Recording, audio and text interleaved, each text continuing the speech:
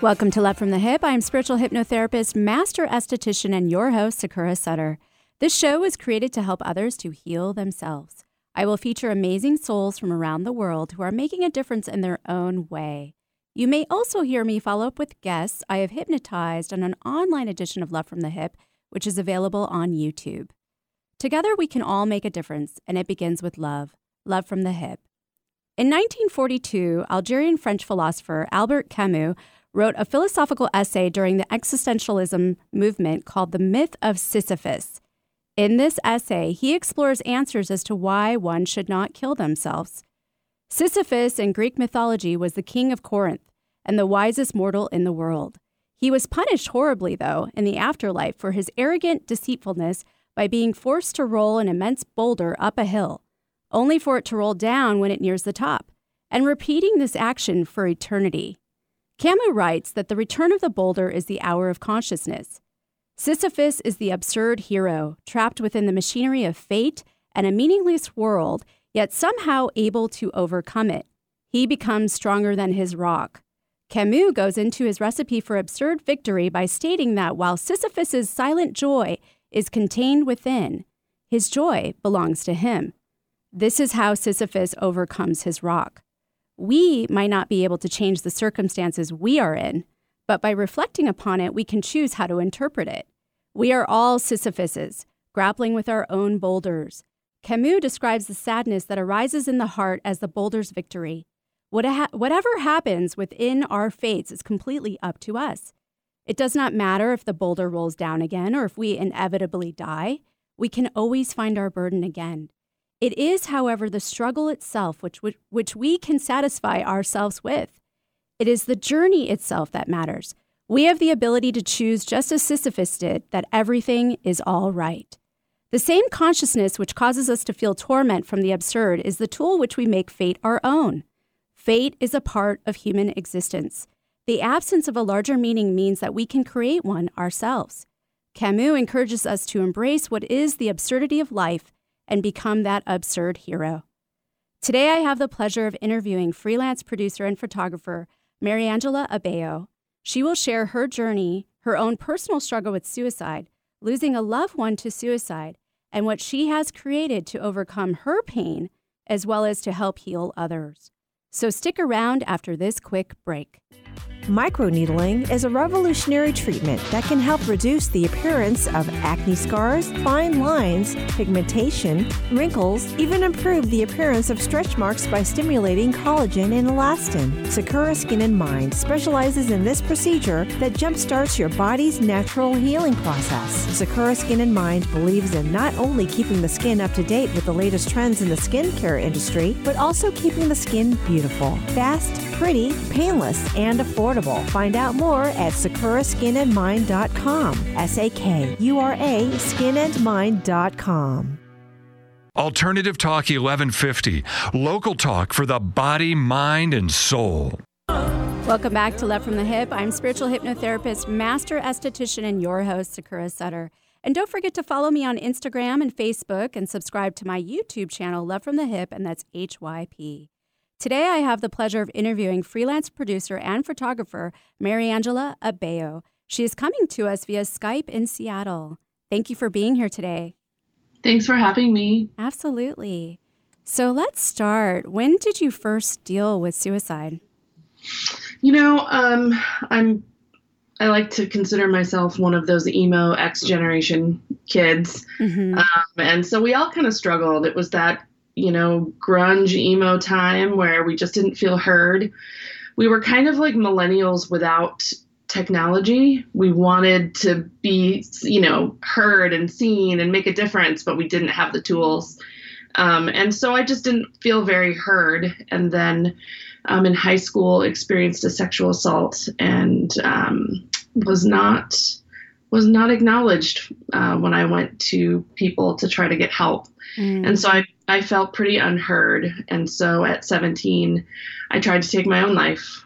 And that's kind of where it all started. Wow. That's pretty traumatic. And this was local? You went to school here locally? Yeah, it was local, Seattle. And it was, it was one of those things where, back then, and still, there's actually a great documentary that I watched about it recently. I was told that our high school was in the playoffs and they were football players. Mm-hmm. And so it just wasn't a good time to get those football players in trouble. Oh, wow. So, and there's actually a documentary about that happening in colleges as well. It's horrible. Yeah. I didn't have a relationship with my mom, and you didn't have didn't an really outlet. feel like there was anybody else to go to. Yeah. Yeah. You didn't have an outlet.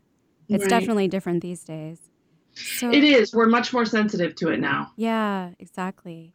So when were you then faced with it again?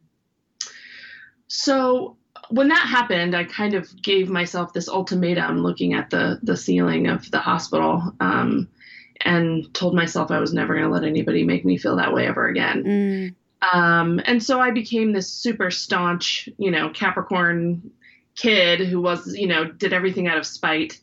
And I kind of, that mentality left my sister and brother in the dust a little bit. Because I was just so intent on being better than anybody thought I could be. And my brother ended up taking his life 11 years ago. So he was 26. And I guess that would have made me 32, 33. And he struggled a lot, but he was one of those super smart kids.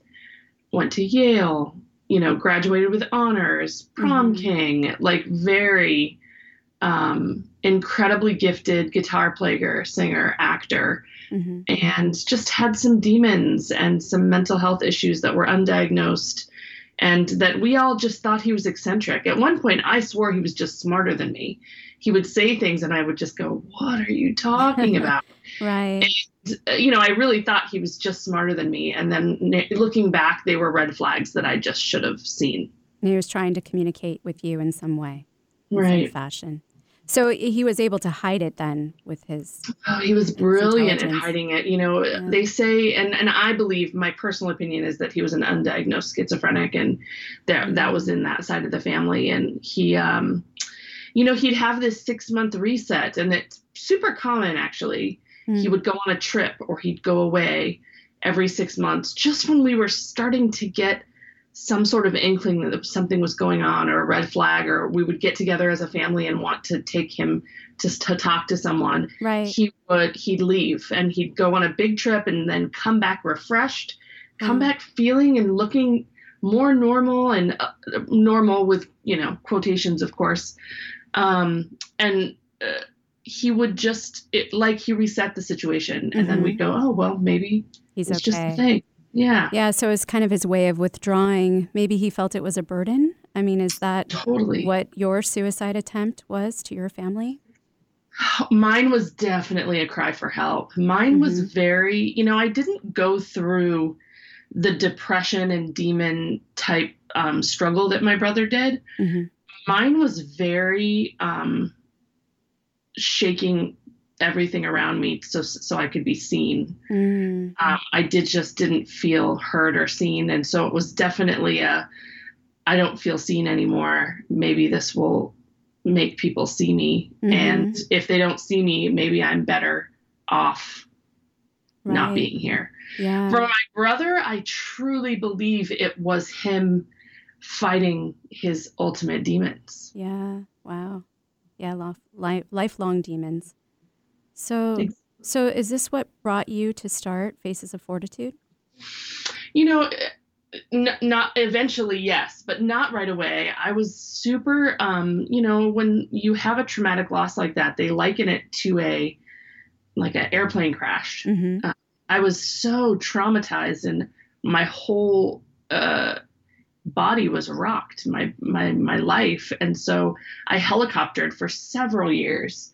And through the love of my husband and my daughter, they kind of were like, "You can't handle everyone now," because I kind of took it upon myself. Like, I missed my brother, but I wasn't going to miss anybody else being sad. And then I started counseling, which I see it as a pivotal point in my grief process, because I came from a family that counseling was just never done. Right. It was seen as something that was shameful. It was seen as something that we just didn't need, that kind of thing. We have each other.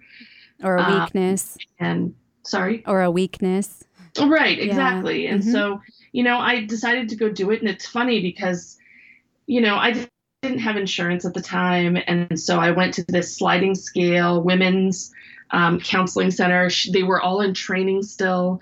I'm a super cynical person, but I give everyone the benefit of the doubt. Mm-hmm. So when I walked in, she must have been at the time like 28, blonde, and I just sat back in my chair like, who is this pretty blonde girl going to teach? Like, what is she going to tell me about my life? Mm-hmm. And within an hour, she had me convinced, and I'm still seeing her to this day, 7 years later. And she has her own practice. She's incredible. Uh-huh. Well, there you go. She unpacked it all for me, and she unpacked everything. And she was like, listen, you have survived a sexual assault. You've survived a abusive mother. Mm-hmm. You survived your own suicide attempt. You survived the loss of your brother.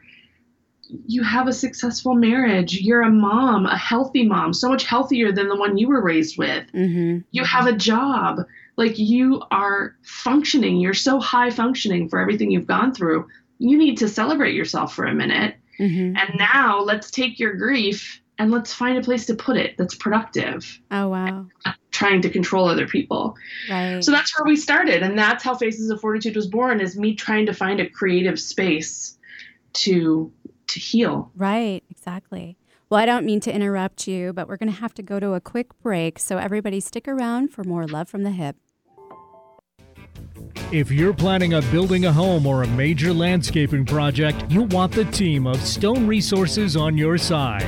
Safely, effectively, and correctly working with our unique terrain requires local knowledge and environmental care. For 21 years, Stone Resources has been making sure their customers' biggest investment is on solid ground.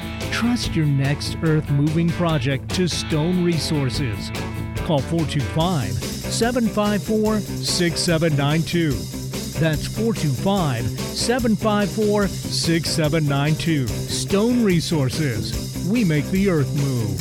And remember, if you need dirt or have dirt to get rid of, you can call on us. 425-754-6792. Hypnotherapy helps you discover and explore deep, sustainable life changes. Let Sakura guide your communication with your unconscious mind. Rid yourself of negative behaviors, fears, pains, and emotions. Weight loss, smoking, childhood trauma, chronic pain, and much more can be addressed. Begin healing now. Just $100 for the first session. Learn more, SakuraSkinandMind.com. SAKURA skinandmind.com. Bring out the healthy way of thinking you didn't know you had. Did you know that your skin is your body's first defense against disease and infection? Briotech knows and has developed their topical skin spray to enhance your skin's natural healing responses and defenses. Briotech is all about providing its customers products that help promote skin wellness. Briotech Topical Skin Spray is a light misting spray free of added fragrance, oil, alcohol, and parabens. All this protection without clogging your pores. It's a must addition to your all-around daily skincare regimen.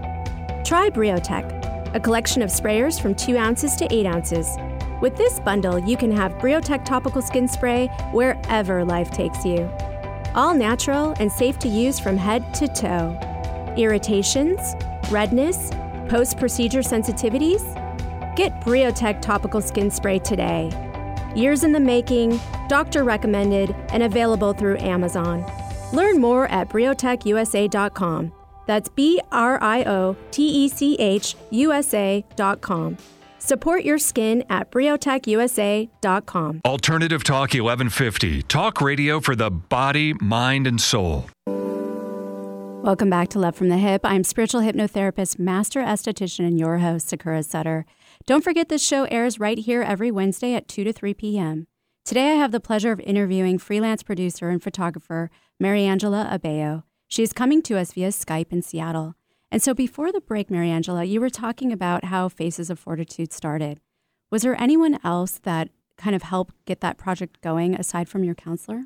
Yeah, for sure. I was working at that time, I was working for a company in Seattle, a creative educational company. Hmm. And there was a guest speaker that came for a conference we were doing.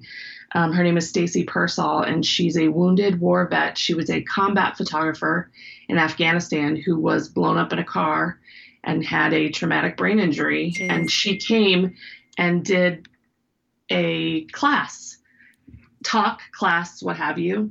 And basically was telling us how to take trauma and turn it into something that could heal us and in turn heal other people. And she started a project called the Veterans Portrait Project.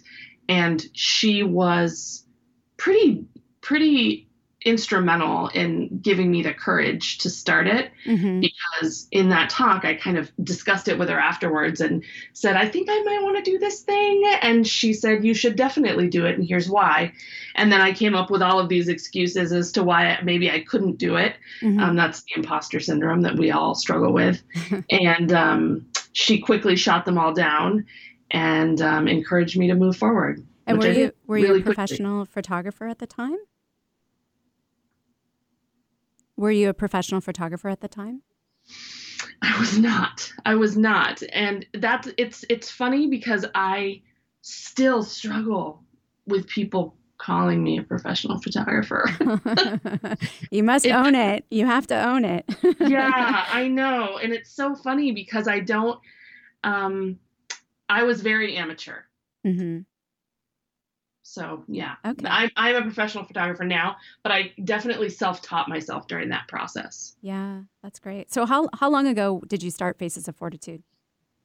It was a year at the end of October. Oh, okay. And who was the first portrait in your project?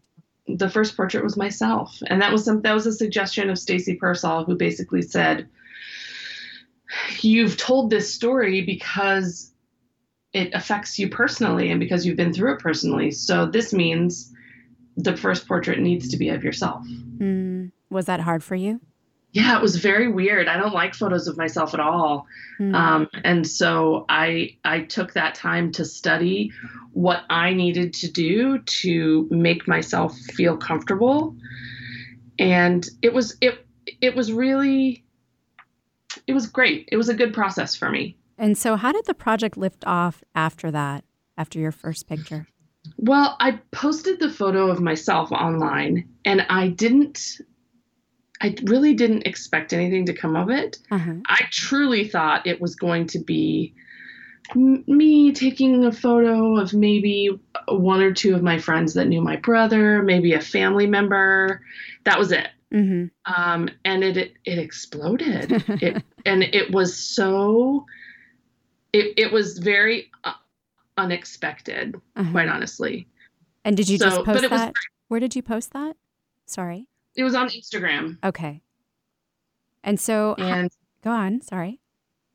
No, it was on Instagram, and I didn't expect the feedback, and people started flooding my inbox with their stories and the fact that they wanted to share what had happened to them. And it was very sudden. Wow. And these are messages that you're getting from all over? Yeah. I mean, I would say 70% are in the United States and the other 30% are out of the country. Wow. Okay.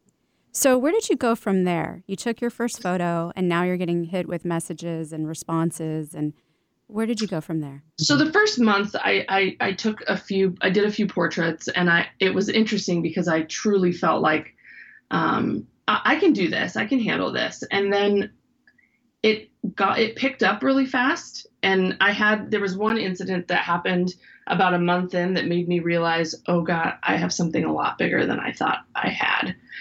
And it was a woman that wanted to share something very sensitive with me via Messenger. And it was something I wasn't prepared for. It was something that I guess people don't really share. It was just a sensitive media piece. And I was in shock, and I screenshot the message and I sent it to my therapist. And I was like, how do I respond to this woman? Right. And maybe this is too much for me. And she said, no, you need to learn boundaries. And it's really important that you learn to tell people what's too much for you. Mm-hmm. And that was a great turning point for me, because I turned into that person that was helicoptering after her brother died. I was wanting to help everyone and make everyone feel better and tell their stories and change them. And that's not my job. It's Right. above my pay grade. Okay. So what boundaries or guidelines did you set in place? People have to have some sort of self-care in place. My sessions are 2 hours. That's more than most people talk about their traumas. Most therapy sessions are about 45 minutes. Mm-hmm. So you need, and most people get pretty upset. I need to know that when you go home, you're going to be okay, and that you're going to be able to take care of yourself, because I can't worry about that. Right. Absolutely. I also have to have some time between the trauma. It's very rare that I will take someone that's had a trauma within 6 months. Mm-hmm. Very rare. And I have to really have long conversations and probably meet them for coffee and make sure that their mental state is in a place where I can handle it, because I have my own triggers, my own things that upset me. Yeah, absolutely.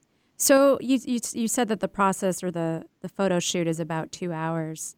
Tell me also how else this process works for your project.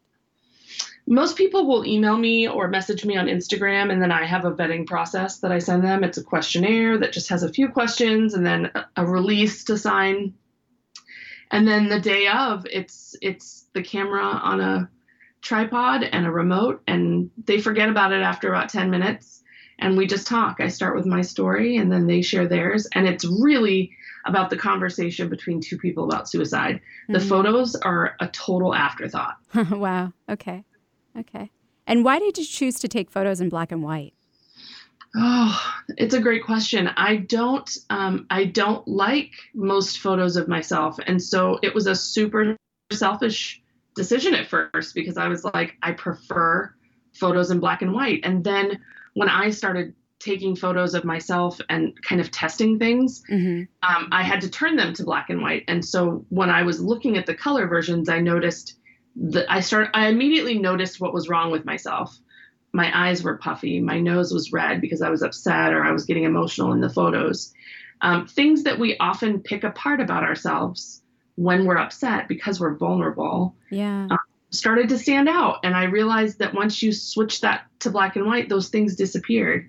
Mm. And you could hide a double chin with a shadow. You could just shine a light on a tear, but not what that tear was doing to your face. And so I think it hugs people a little bit. It makes them feel safe. Okay.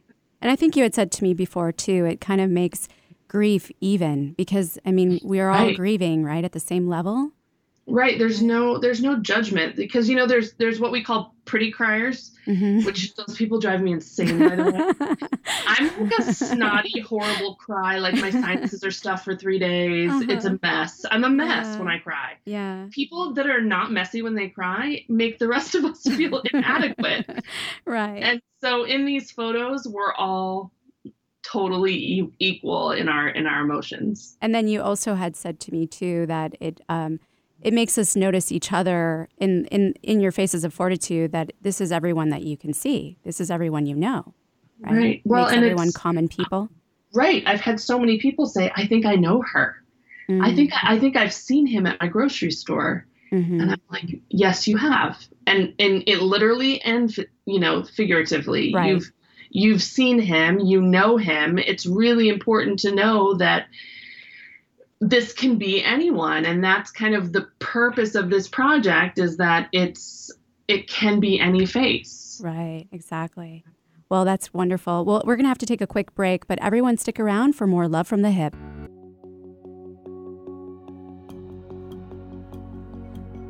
On this weekly Skinny, I would like to discuss high frequency. The first high frequency technology was developed by Nikola Tesla in the late 1800s and was used to treat and heal infections like wounds and strep throat. It was later used for cosmetic benefits on the skin in the 1970s in Europe. High frequency is a safe and gentle oscillating electrical current which has been shown to enhance circulation, increase collagen, eliminate toxins, kill bacteria, and improve skin absorption. This futuristic-looking handheld glass device comes in different shapes, sizes, and 2 colors. Each glass electrode encapsulates a different inert gas. There is one that glows orange, which is a neon gas used to treat wrinkles, stimulate collagen, and hair growth. The other glass electrode, used to treat acne, glows violet and has argon gas inside. This one is also great for folliculitis or ingrown hairs, as well as for enlarged pores and inflammation. High-frequency current works by toning the skin rather than toning the muscle, by causing a circulation rush to the skin in addition to partial thermal tissue warming. This function will cause a natural contraction of underlying blood vessels and tiny muscle groups. This dilation of the underlying vessels pushes away toxins while the cells enjoy a feast of increased nutrients and hydrating volume. The result is in an increase in blood circulation and cell renewal. High frequency is quick and painless. The contact of the glass electrode on the skin ignites the inert gas within the electrode, creating a healing electrical light energy and unstable oxygen, which instantly converts to ozone. A mild tingling or therapeutic zapping sensation is experienced during the process. High frequency may typically be brought into a facial after extractions for antibacterial effects or run across the face for wrinkles. It may also be used post-waxing to prevent any breakouts, as well as brush through the hair to treat thinning hair. Sakura Skin and Mind incorporates high frequency into their clinical facials. Email sakura@sakuraskinandmind.com to book your facial today. Men, care for your skin properly, starting with your face. Sakura Skin and Mind offers their Gentleman's Groom Clinical Facial for just $120. Designed for your rugged skin, a deep cleansing clinical facial is like a 1-2-3 punch to wrinkles, age spots, and problem skin. Tame those brows, ears, and nostrils. Sakura Skin and Mind, erasing wrinkles one clinical facial at a time. Learn more at sakuraskinandmind.com. SAKURA skinandmind.com. If you're planning on building a home or a major landscaping project, you'll want the team of Stone Resources on your side. Safely, effectively, and correctly working with our unique terrain requires local knowledge and environmental care. For 21 years, Stone Resources has been making sure their customers' biggest investment is on solid ground. Trust your next earth-moving project to Stone Resources. Call 425-754-6792. That's 425-754-6792. Stone Resources. We make the earth move. And remember, if you need dirt or have dirt to get rid of, you can call on us. 425-754-6792. Be sure to support the sponsors of your favorite shows on Alternative Talk 1150. Welcome back to Love from the Hip. I am spiritual hypnotherapist, master esthetician, and your host, Sakura Sutter. And I'm currently looking for people to hypnotize for free, as long as you are willing to share your experience later on the air. So if you are interested, please email me at sakura@lovefromthehip.com. Today I have the pleasure of interviewing freelance producer and photographer Mariangela Abeo. She is coming to us via Skype in Seattle. And so before the break, you were talking about just some of the outcomes of your project. And one of them is that people are saying to you, I recognize this person. So what else are you seeing come out of your project that you didn't foresee? You know, I made a conscious effort when I started the project to not make it a sad project. I don't want something that people look at and go, I love your project, but I can't look at it. It's too sad. So I wanted to make sure that everybody had an upswing, that there was always a story of hope at the end of all of this. Mm-hmm. And I have learned so much about the human spirit through this whole thing, so much about the power of resilience that people have. I mean, I know people are strong, mm-hmm. but some of my stories have blown my mind. And I love how much inspiration I get from these faces. It is so inspiring, and so it's my fuel. Right. Wow. That's great. And it helps you to heal still. Absolutely. Yeah. Yeah. So, and also, has it established some sort of community with the people that you have photographed? It has, and it's been totally organic. You know, I didn't start this thinking I was going to start a community of people. In fact, I knew that I wanted to take it outside of the country, and so I didn't want or even the state. And so I didn't want to make it just a Seattle thing. So I was pretty clear on, not really having like a Facebook group or, anything like that. And just a Facebook page, but I wanted people to be able to communicate. And I found that the camaraderie between the faces and potential faces or just supporters of the project has been so organically sweet, and they support each other. They comment on each other's pictures. They talk about how excited they are to see each other at the upcoming gallery shows, or if they want to meet each other in the future. It's so heartwarming and lovely, and exactly what we all need in this is a community that's created naturally. Because sometimes going to support groups or, suicide survivor groups or things like that, it's a little forced. Right. Exactly. And so you don't really feel like you can make friends there. So what is some of the other feedback that you're getting from people that you're taking pictures of? I think the most poignant feedback I've gotten are people that used to be incredibly uncomfortable with photos of themselves crying or emotional, and them talking about how beautiful they feel like they look when they're upset, which is a compliment to me, but it's also a compliment to them. Absolutely. Because I feel like it's such a huge level of growth for a person to go from hating a photo of themselves. I mean, just a little background here. I grew up with a mother who told me that when I cried, I looked like a witch. And so that was something that was ingrained in me for a long time. And I felt horrible about myself every time I cried. Right. And so when I hear somebody say, your photos make me feel like I'm beautiful when I cry, that's enough for me. Yeah, that's really powerful. So how many emotions do people go through when you're shooting them? A lot. I try to shoot people at very different stages of their emotions and grief or process or whatever they've experienced, whether it be a loss or an attempt.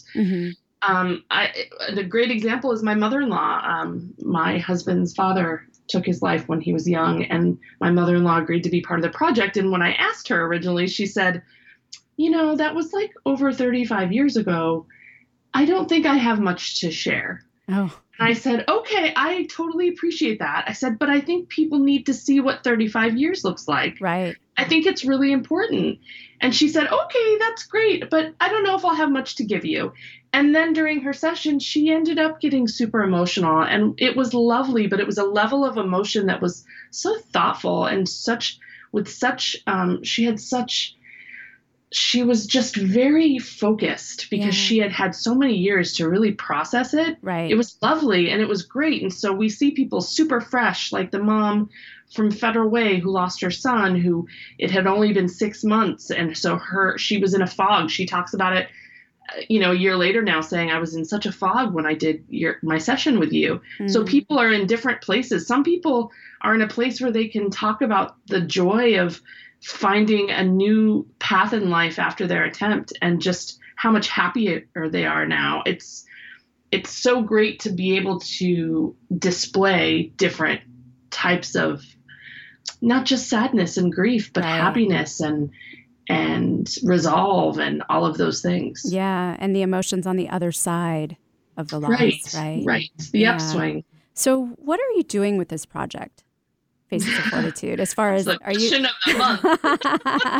Well, you're collaborating a book, right? Yeah. So can you tell us more about that? I'm trying to do a few things. I'm trying to take this project onto a bigger scale, and I think you've caught me in the transition of that, which is exciting, but also very scary. Sure. I'm designing a book of images, quotes, poems, just called Faces of Fortitude. Okay. And then I'm trying to travel. The 2019 goal is to travel to at least 5 cities. I have faces that have emailed me that are approved and vetted in over 20 cities across the U.S. I just have to get there. Yeah, absolutely. So and are you writing the book by yourself? No, my husband is co-writing it. He's a poet and musician, and so he's contributing some grief and depression, mental health poems as well. Yeah. And we've been married 21 years, so our partnership is pretty epic. Yeah. And it's exciting to have him as a partner in it, honestly. I don't think I could do it without him. And well, that's wonderful. Plus, you have a commonality, right? You both have lost somebody to suicide. Right. And I think it's really important for me to have him involved in some way because of that. We connect. His father's name and my brother's name were the same. They were both Jimmys. So, yeah, it was. Yeah, I know. So it's a deep connection. So you're planning on taking this on the road, and you've got 5 major cities already lined up, potentially, right? Well, they're not lined up yet. They're my goals. I'm working on some grant writing right now, and I need to find some funding and sponsorships to make those things happen. Like any nonprofit, it's not a nonprofit, but I don't make money off it. And so, but having gallery shows and printing out portraits and such, it's all expensive. And so the traveling and all of that will even add more to that. Of course. So what is your ultimate goal or mission with Faces of Fortitude? Well, I mean, I think my mission statement is to provide a safe space for people to be able to share their stories and to share their faces to the rest of the world. And so I just want to grow that across past the Northwest. Right now, I've infiltrated the Northwest pretty well, I think. I'm still haven't, I haven't covered it yet, but I'm doing a good job, and I want to be able to branch out a lot farther. Yeah. And how often are you shooting? Right now, I'm shooting about 3 weekends a month, with taking 1 weekend off, but now it's varying a little bit because of studio space and some transitional things that I've been having to deal with. So, but for my own self-care, I like to keep it to 2 to 3 Saturdays a month. Yeah. Okay. And you were saying that there's a percentage of people that are following you internationally, and because this is such a worldly issue, what is the feedback you're getting from those people in other countries? I have this sweet girl that follows me from Beirut, and she's trying to do a mental health page in her culture. It's just not talked about. And so what I get a lot of emails from people in India, Middle Eastern countries, Africa, and people that are not allowed to talk about it in their cultures. And it's heartbreaking. And they want me to come and do portraits so badly, but they're also so scared. Yeah, I bet. So our family lived overseas for 2 years, just traveling. And it's my goal to infiltrate that and help make that happen, because I'm a proponent of getting that kind of toxic stuff out of your body, because it can be so harmful. Yeah. Wow. Well, that's really powerful stuff. Well, we're going to have to take a quick break, but everyone stick around for more Love from the Hip. Did you know that your skin is your body's first defense against disease and infection? Briotech knows and has developed their topical skin spray to enhance your skin's natural healing responses and defenses. Briotech is all about providing its customers products that help promote skin wellness. Briotech Topical Skin Spray is a light misting spray free of added fragrance, oil, alcohol, and parabens. All this protection without clogging your pores. It's a must addition to your all-around daily skincare regimen. Try Briotech, a collection of sprayers from 2 ounces to 8 ounces. With this bundle, you can have Briotech Topical Skin Spray wherever life takes you. All natural and safe to use from head to toe. Irritations, redness, post-procedure sensitivities? Get Briotech Topical Skin Spray today. Years in the making, doctor recommended, and available through Amazon. Learn more at briotechusa.com. That's BRIOTECHUSA.com.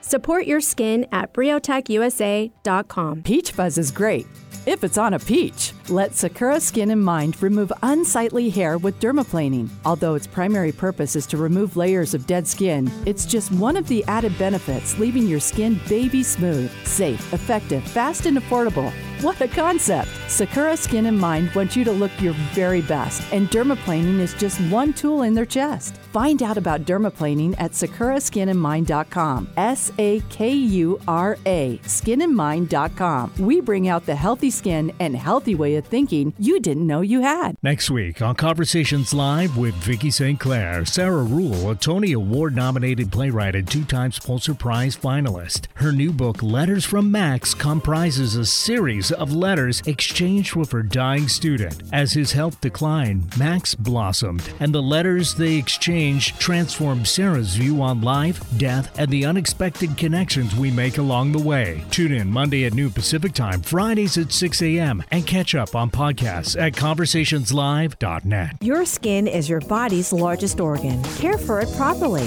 starting with your face. Sakura Skin and Mind offers several clinical facial treatments to help stimulate collagen production, eliminate toxins, boost circulation, and deeply cleanse. See a new you in your mirror. Clinical facials range from $90 and up. Do your face a favor. Sakura Skin and Mind, erasing wrinkles one clinical facial at a time. Learn more, sakuraskinandmind.com. SAKURA, skinandmind.com. Like us on Facebook, facebook.com/1150kknw. Welcome back to Love from the Hip. I'm spiritual hypnotherapist, master esthetician, and your host, Sakura Sutter. And don't forget to follow me on Instagram and Facebook and subscribe to my YouTube channel, Love from the Hip, and that's HYP.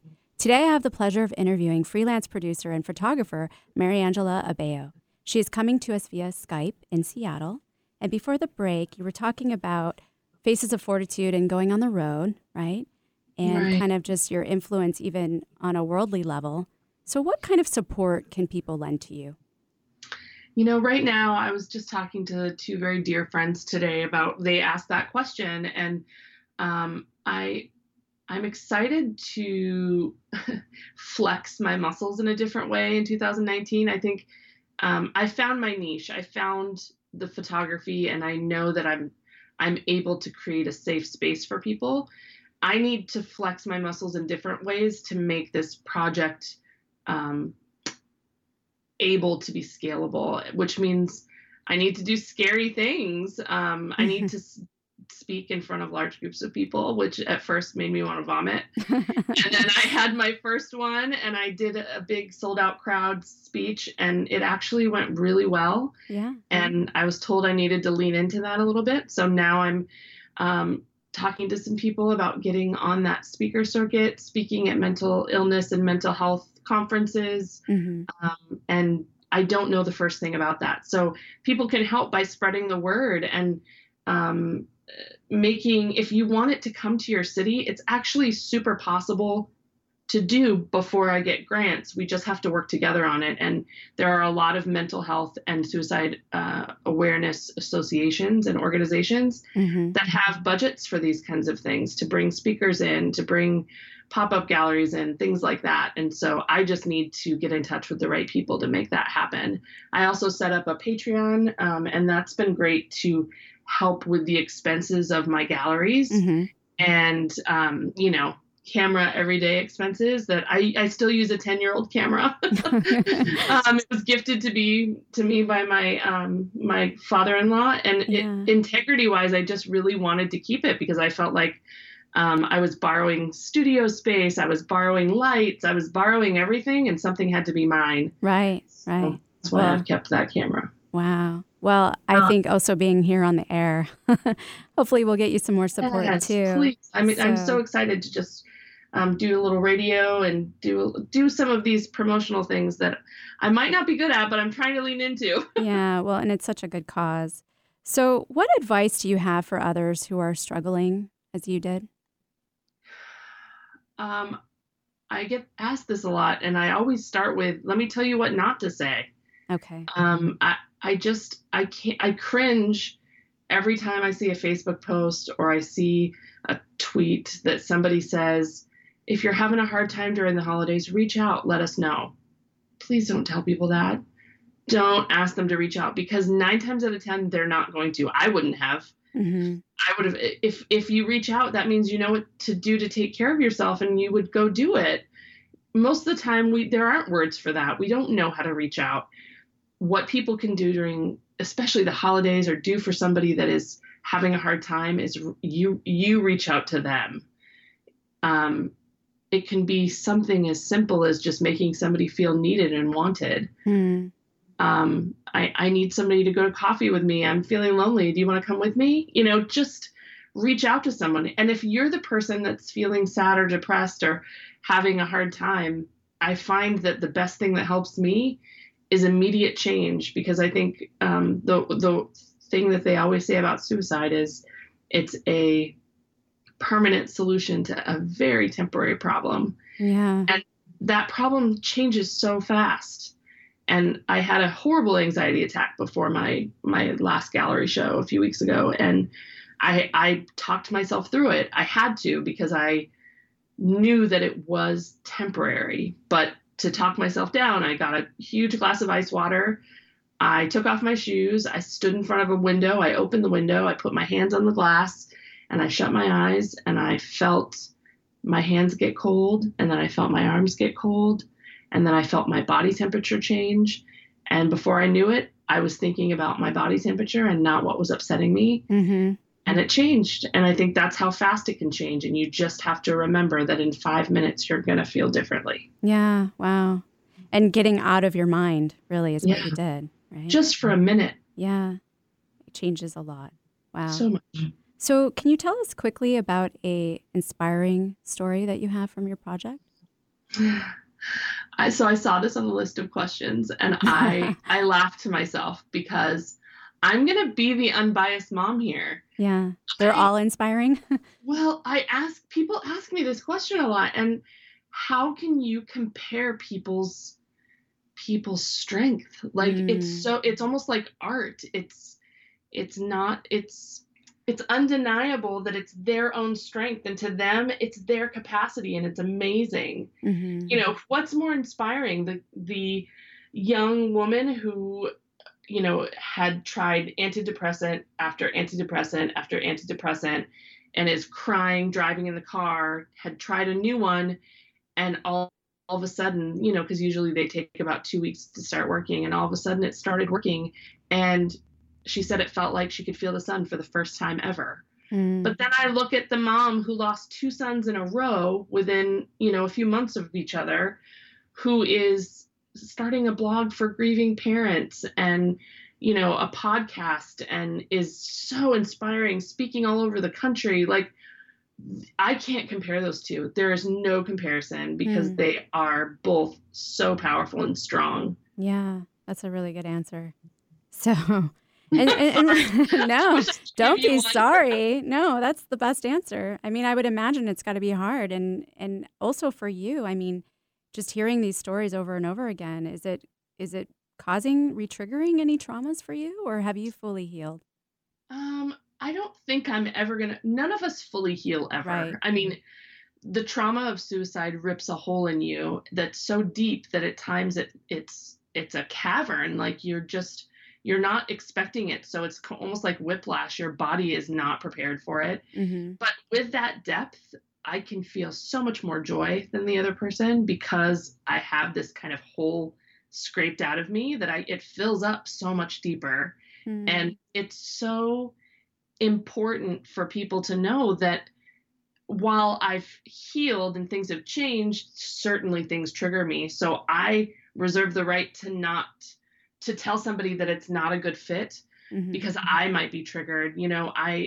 I interviewed a few very young people in the beginning with their parents there with them, and I knew their parents, and they were the hardest ones for me, because they were young, they were teenagers, they had their whole lives ahead of them, and they didn't want to live them anymore, and that crushed me. I remember rolling my chair. My chair was on wheels, and I rolled my chair up to this one girl, Autumn, who had watched her, whose friend had jumped off a bridge in their town, and then had her own plan to do the same thing. And I remember rolling my chair up to her, ugly crying, full snot face, like sobbing in her, just begging her to find that will to live. And I think I scared the poor girl she looked at me and she was like, I'm starting with a new counselor next week. I think I'm going to be fine. And I was like, I scared her because that was my trigger. I was like, oh my God, I have to look your mom in the face in the next room. Like, I can't do this to me. And so I still have triggers. And so I have to be very careful because sometimes they'll throw my entire weekend off. And I have a lovely husband who, when I'm done at the end of my sessions, he has wine ready for me. He makes dinner. Wonderful. He usually says, do you want a hug? Do you want wine? Do you want both? Oh, well, that's great. Well, how can people learn more about your project or reach out to you directly? I'm all over social media. I think the most popular is Instagram. It's just at Faces of Fortitude. It's Faces of Fortitude Portraits on Facebook. And then my name, Mariangela Abeo. You can also search Faces of Fortitude on Twitter. I do have a website that's under construction, but it's partially there, which you can contact me via email through the website too. It's just facesoffortitude.com. And I'm on Medium, and I'm hoping to do a few guest blog posts on a few big mental health websites. Great. And And look out for your book when? Possibly? I mean, the goal is to finish it this summer and have it ready for press and sale in the fall of 2019 with proceeds going to suicide awareness. Oh, so that's great.